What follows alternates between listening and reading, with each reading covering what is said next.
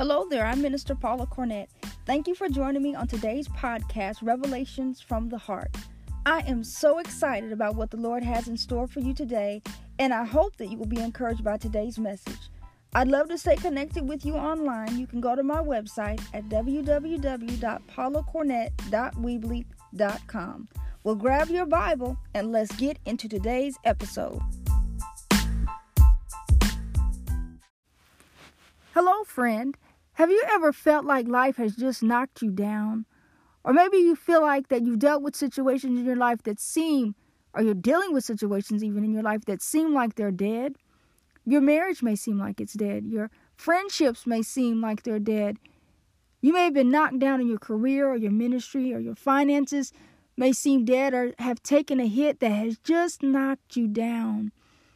You may even have had that hit in your physical body. Sometimes life can be so overwhelming, and we experience situations that just seem to knock us down. Well, I have good news for you today, my friend. If you're in Christ, the resurrection power of Jesus lives on the inside of you. And today, in episode number 8, we're going to learn about the resurrection power of Jesus. Now, the last couple of times I have failed to mention the episode number, so I apologize for that. I hope from here on out I'll be able to remember. I must have been super excited about teaching that particular lesson, but I sure did forget. But we are on episode number 8, and we are on the 5th foundational principle. And if you've been following along with me, I've been teaching a series about the 6 foundations of faith, and have been encouraging each and every one of you that we as believers must know these, and that is so essential for us to know these. We've been in the book of Hebrews chapter 6. In fact, the writer of Hebrews, he tells them that, you guys should know this stuff so well that you should be spiritual rabbis yourself. And this group of people, they have been saved for decades, and they still did not know the basics. And so the writer of Hebrews begins to lay out these 6 foundations of our faith, and I've been going and hitting them in depth. And if you we're going to do a little review, but to hear each and every one that we've already done, you'll have to go back to the archives and listen to those, and I suggest that you do so. We have to remember that just as a house is built, it must have a firm foundation if it's going to stand, if it's going to last. That likewise, we as believers must be built spiritually. We must be established on a firm foundation of spiritual principles. And when we're built on a firm foundation, you'll be able to discern what's right from wrong. When you're built on a firm foundation, it will elevate you to another level, and you'll be able to make wise spiritual conclusions. So that means that as society is pushing more and more away from the things of God and the teachings of Scripture, that even though in society it may seem to be played out, in the kingdom and in God, His rules don't change. He says that in His word that He's the same yesterday, today, and forever. So like I said, we've been in Hebrews chapter 6. We've been looking at verses 1 and 2. And let's just review really quick. I always love to review because in reviewing, you kind of see what you learn. And the more you hear something, the more that you retain it. I know for me, this has been just like a refresher for me. Even as I've been studying these and just been looking over these again. In fact, I was looking through my notes the other day, and as I was looking through them, I saw from like 2014 that I was teaching from this particular text, but I didn't have the revelation that I have now. And so God is so amazing, and He is so big, and His revelation is so vast that He cannot give us all at one time, but that He gives it to us little by little by little. And so you can look at the same portion of Scripture in a few years later and get something different out of it than you did before. And we will never stop learning because God is just that big. Even when we reach heaven, we're still going to be learning about the things of God. So Hebrews 6, 1 and 2, it says, "Therefore, leaving the discussion of the elementary principles of Christ, let us go on to perfection." Let me stop right there and let's look at this word perfection. In the Greek is the word teleates, and it is a moving upward into a higher dimension. It pictures a student passing from one grade to the next grade. I know one thing that students rejoicing is when they pass to the next grade. You don't want to repeat the same grade again, even though sometimes people have to, but you want to be moving forward because God wants us to keep growing. He doesn't want us to be stagnant, or he doesn't want us to stay at the same level. He wants us to keep growing.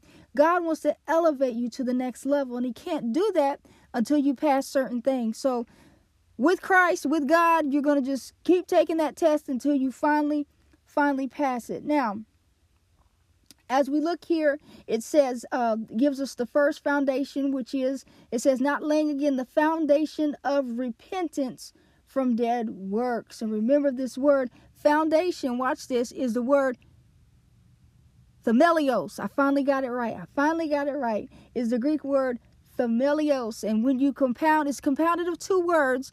And when you compound the two words together, it means something that's set in stone. So repentance is so very important that it must be set in stone in your life.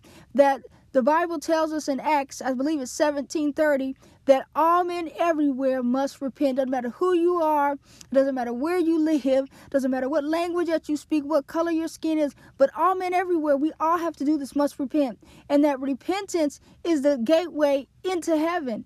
All right, that we have to repent. We learned that repentance is a decision, and that the fruit of repentance is going to be change in behavior. And I know that sometimes we don't hear about repentance a lot, but my friend, just always know and remember this, that repentance is still key in the kingdom, that God still requires you to repent. So you want to make sure that you do that and that you have a repentant heart for whatever you do. This brings us to our second foundation, which is faith toward God. And if we remember that, that's the Greek word pististes epitheon. And it's a faith that's not standing still, or it's not a faith that's static, but rather this faith is moving and is being projected towards something.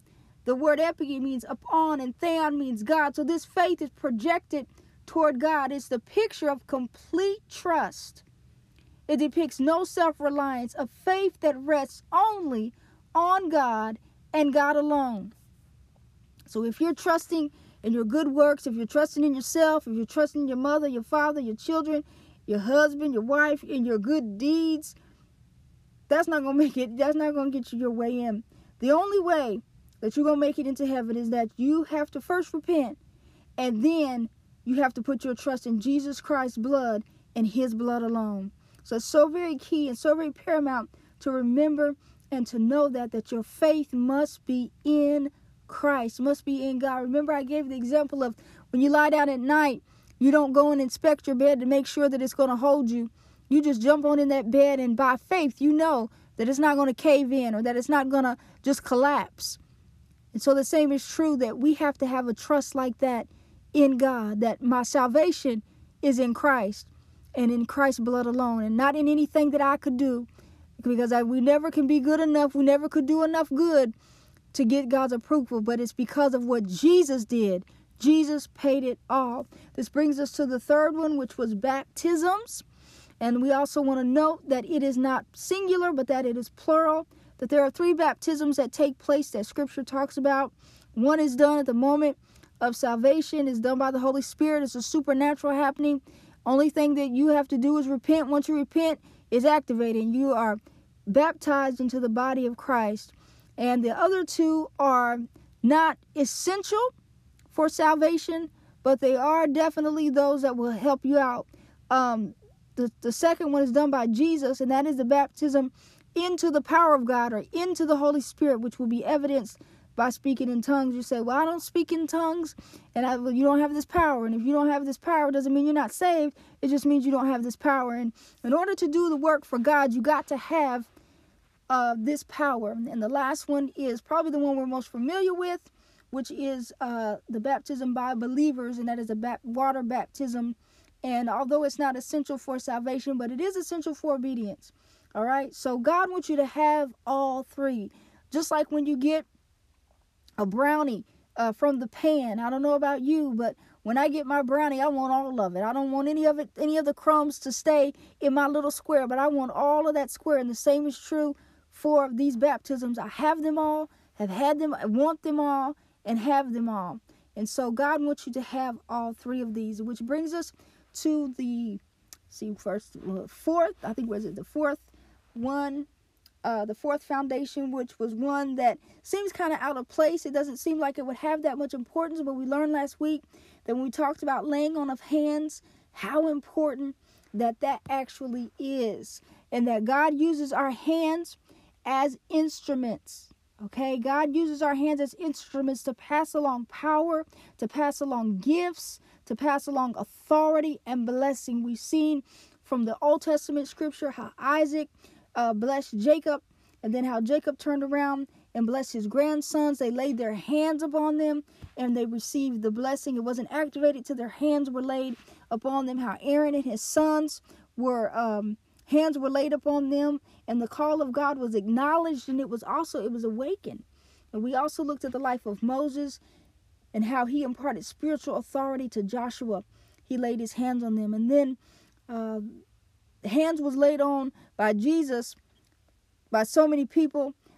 We covered a few, but there was countless times that Jesus was always laying his hands upon people. We see that as he would lay his hands on people, blinded eyes got open, healing was released, encouragement flows. So power flows through the hands, and God wants to use your hands.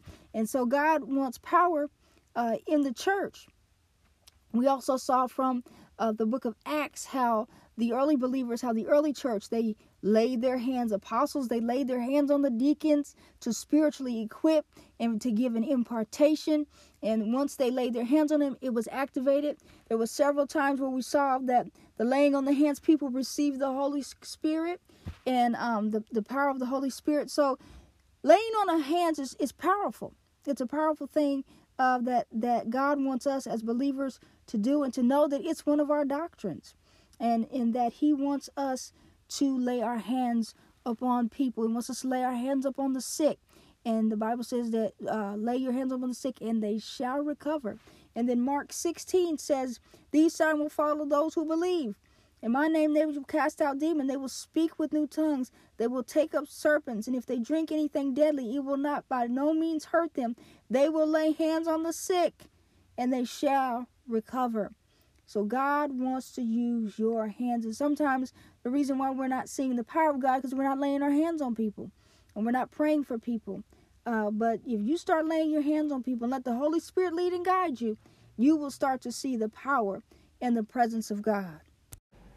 And this brings us to now the fifth of the 6 foundational truths, doctrine, principles that are in Hebrews 6:1-2, which is resurrection. Now, we must understand that resurrection is the cornerstone of what we believe. It's the apex of what we believe. Without the resurrection, we have no faith.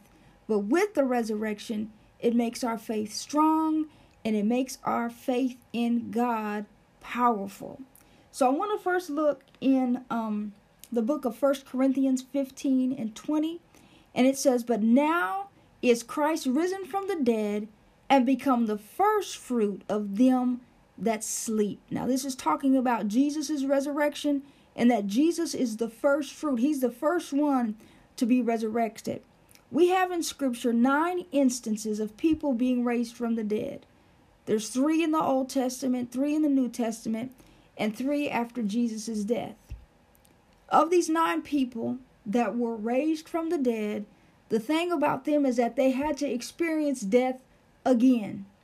But with Jesus, with resurrection, he didn't experience death again. Jesus is alive and well. Let's look in the Old Testament and look at these instances of the 3 that were raised from the dead. And I'm going to go kind of quickly. I'm not going to read, but I'll give you the scripture references and you can go back and read them later at your leisure. In 1 Kings 17:17 and through 24 is the widow of Zarephath, her son, where the prophet laid upon the boy and he prayed 3 times and life was restored unto this boy. The Shunammite woman son in 2 Kings 4:18-37, where the prophet went and he laid upon the child. He put his eyes to his eyes, his mouth to his mouth, his hands to his hand, and he prayed and life was restored back into the life of this child.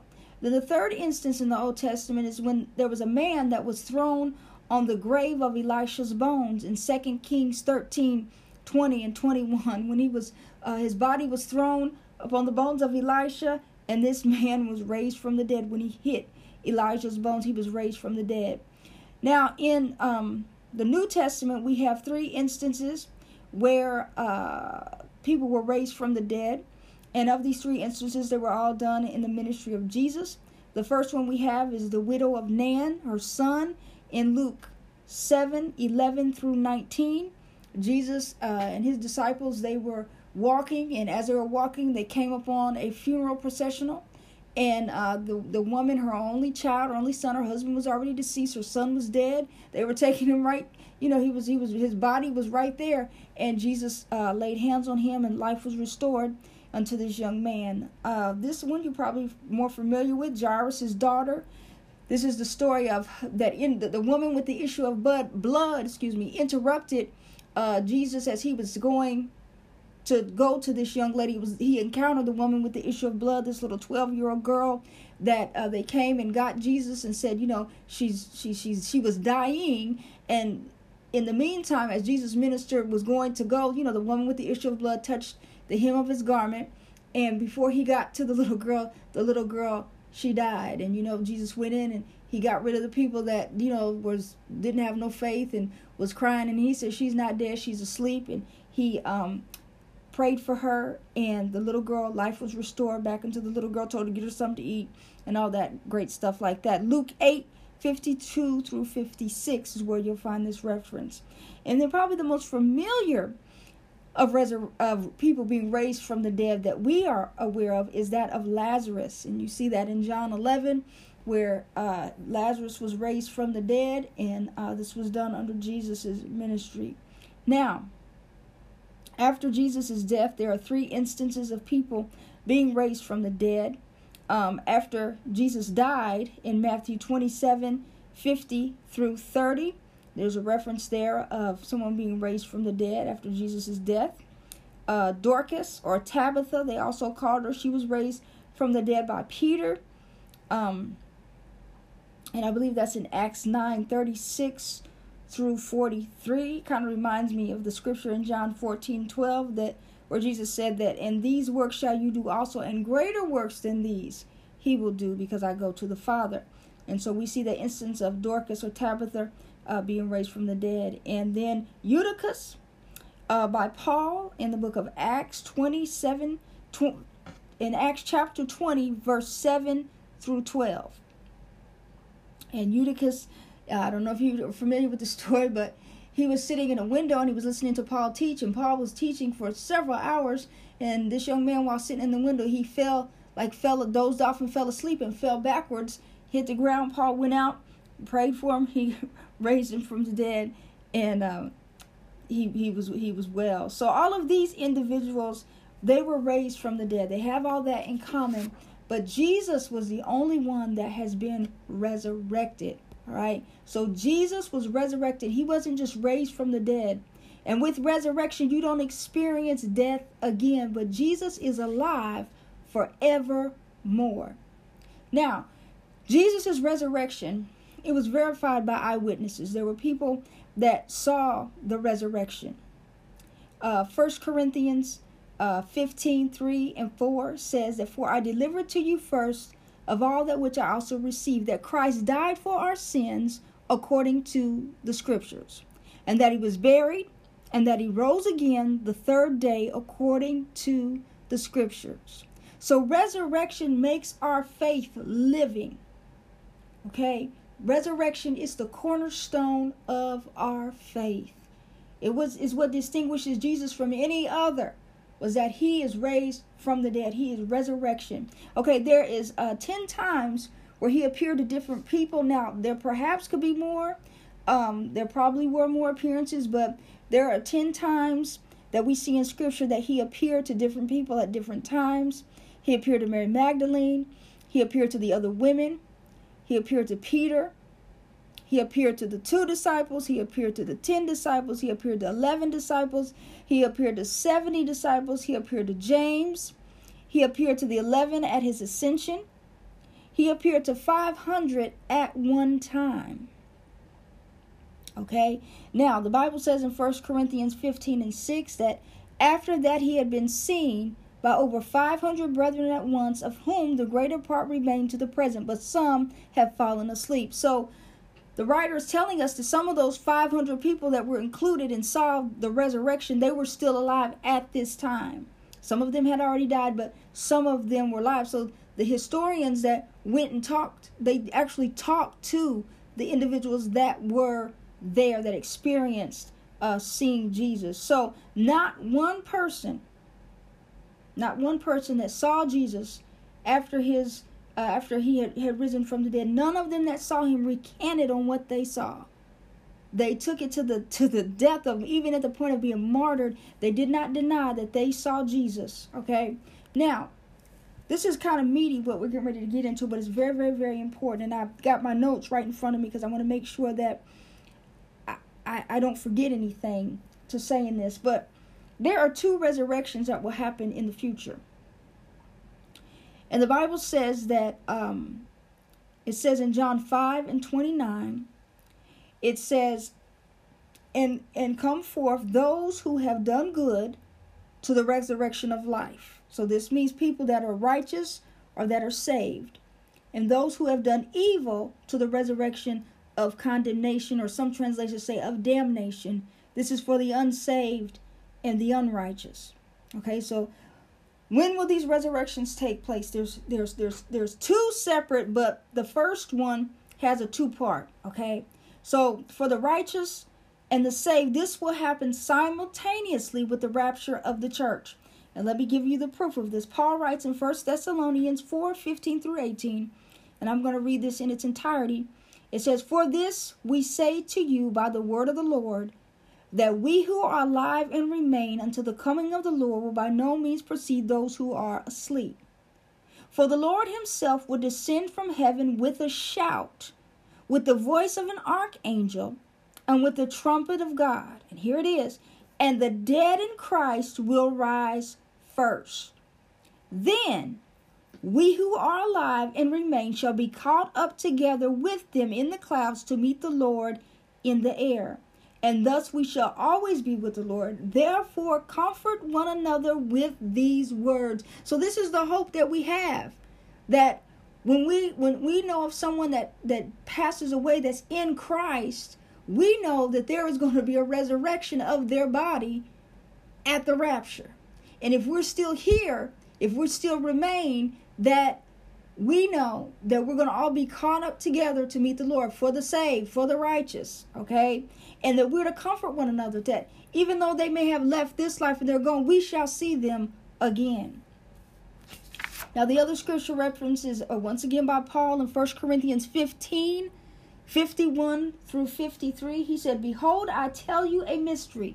We shall not all sleep, but we shall all be changed in a moment, in the twinkling of an eye, at the last trumpet. For the trumpet will sound, and the dead will be raised incorruptible, and we shall be changed. For this corruptible must put on incorruption, and this mortal must put on immortality."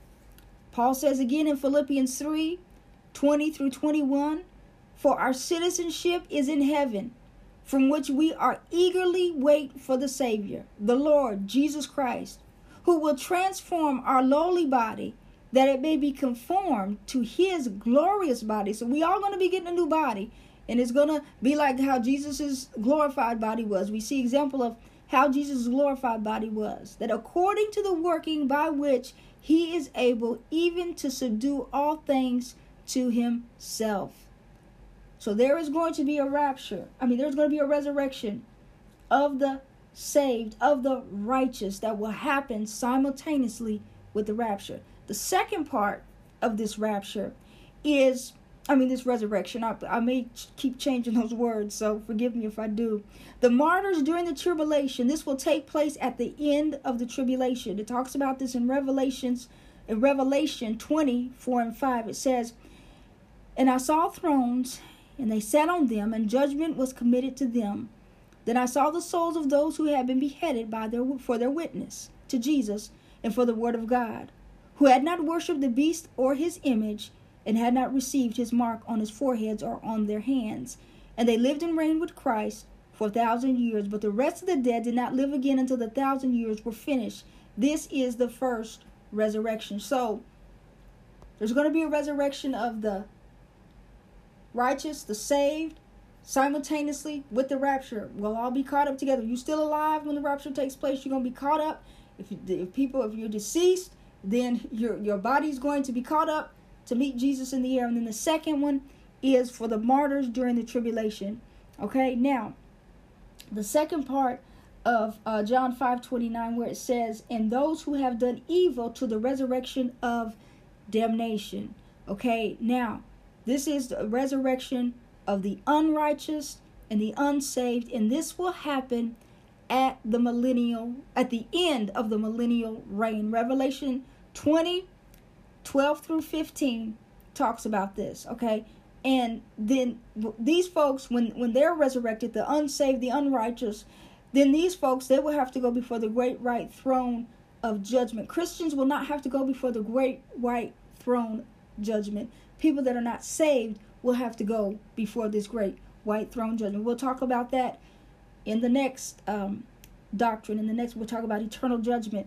We'll talk about that later. But in Revelation 20:12 through 15, it says, and I saw the dead, small and great, standing before God, and the books were opened.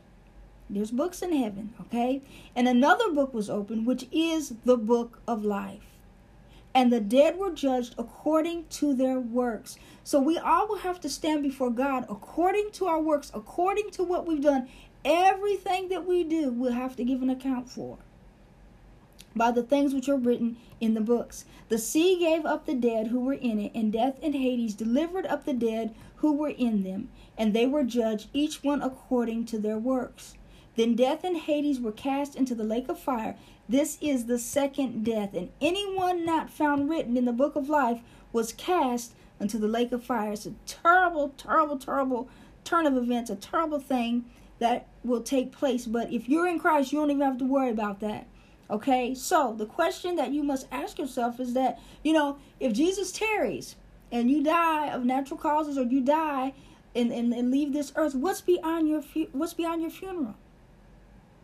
Now, if you're in Christ, you have nothing to worry about, because you see that there's going to be there'll be a resurrection. The dead in Christ will rise when the church is raptured. But if you're not in Christ, the future is going to be pretty bad. It's going to be terrible for you. So you want to make sure that you are in Christ so that you will experience being with the Lord. Now, when Jesus died on the cross, he took our shame, he took our sickness, he took our disease, he took everything that was supposed to be for us. The Bible says in John 10:10 that the thief cometh not but to steal, to kill, and destroy. But Jesus said that I've come that you might have life and have it more abundantly. Jesus wants us to live the abundant life. Jesus also went to hell and he experienced separation from God, but he got back the keys of the kingdom and has now placed them in our hands. The Bible says in 1 Peter 3:18 through 20, for Christ also suffered once for sins, and just for the unjust, that he might bring us to God, being put to death in the flesh, but made alive in the spirit, by whom also he went and preached to the spirits in prison, who formerly were disobedient, when once the divine long-suffering waited in the days of Noah, while the ark was being prepared, in which a few, that is 8 souls, were saved through water. So Jesus went to hell, got the keys, and bestowed the authority back on us. This brings us to what the meaning of this word resurrection is. And listen to me very carefully, because it's the Greek word anastasis. And it's very powerful because it means a standing, a rising from the dead, or resurrection. It's the same word that's in John 11:25, where it says that I am the resurrection and the life. Whoever believes in me will live even if he dies. And everyone who lives and believes in me will never die. Then he asks a powerful question. Do you believe this?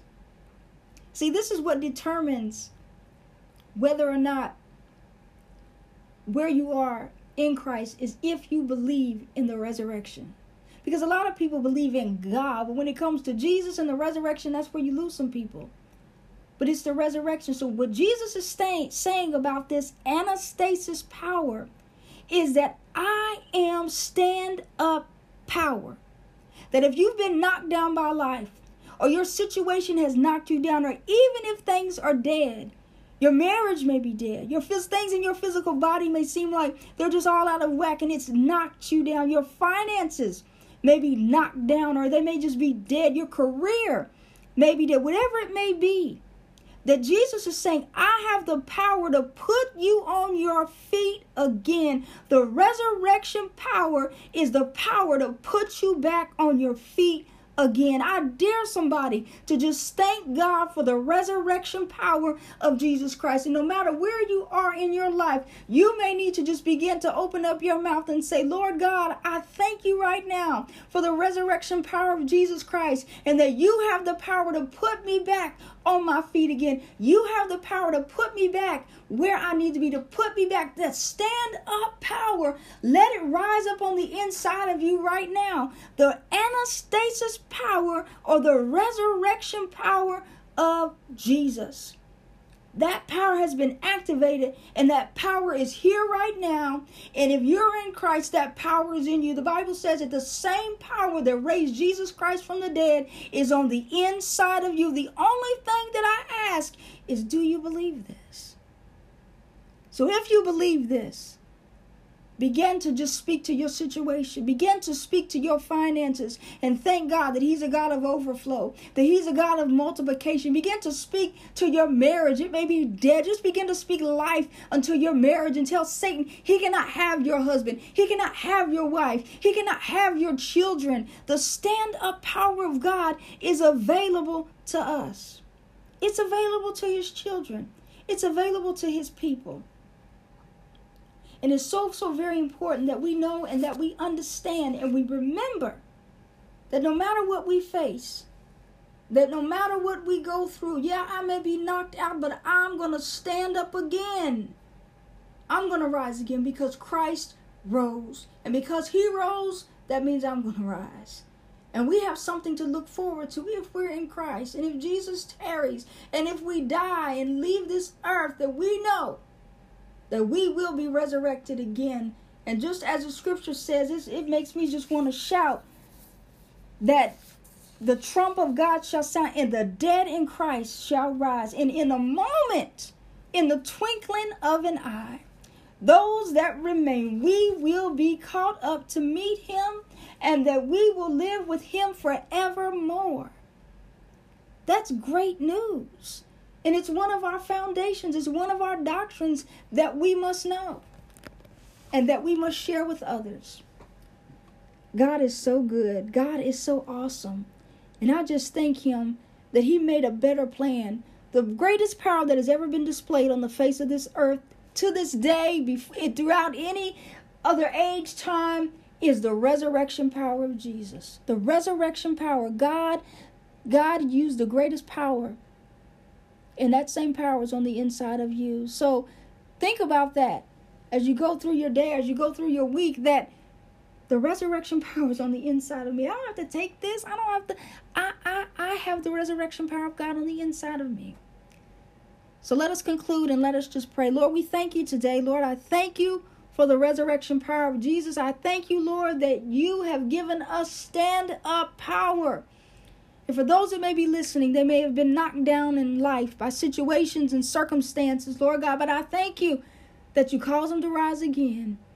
That you cause them to stand up in their physical body, to stand up, Lord God, in whatever situation they may need. That marriages, Father God, will become alive again. Breathe upon the hearts and the minds of those, Lord God, that need you right now. Breathe upon the finances of those that are in lack. Breathe, Father God, upon families and situations, Lord God. Breathe right now in the name of Jesus.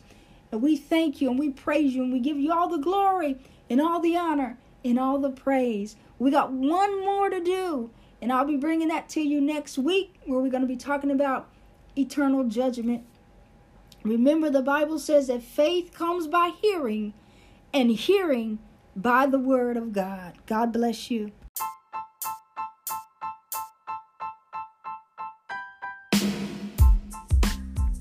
Thank you for listening to Revelations from the Heart podcast. If you enjoyed this episode, be sure to share it with someone in your life. Share this podcast on your social media networks. I'd love for you to connect with me on Facebook, on Instagram, on Twitter, and you can find the links to all my pages at my website at www.paulacornett.weebly, that's WEEBLY.com. God bless you and hope you will take time to listen again soon.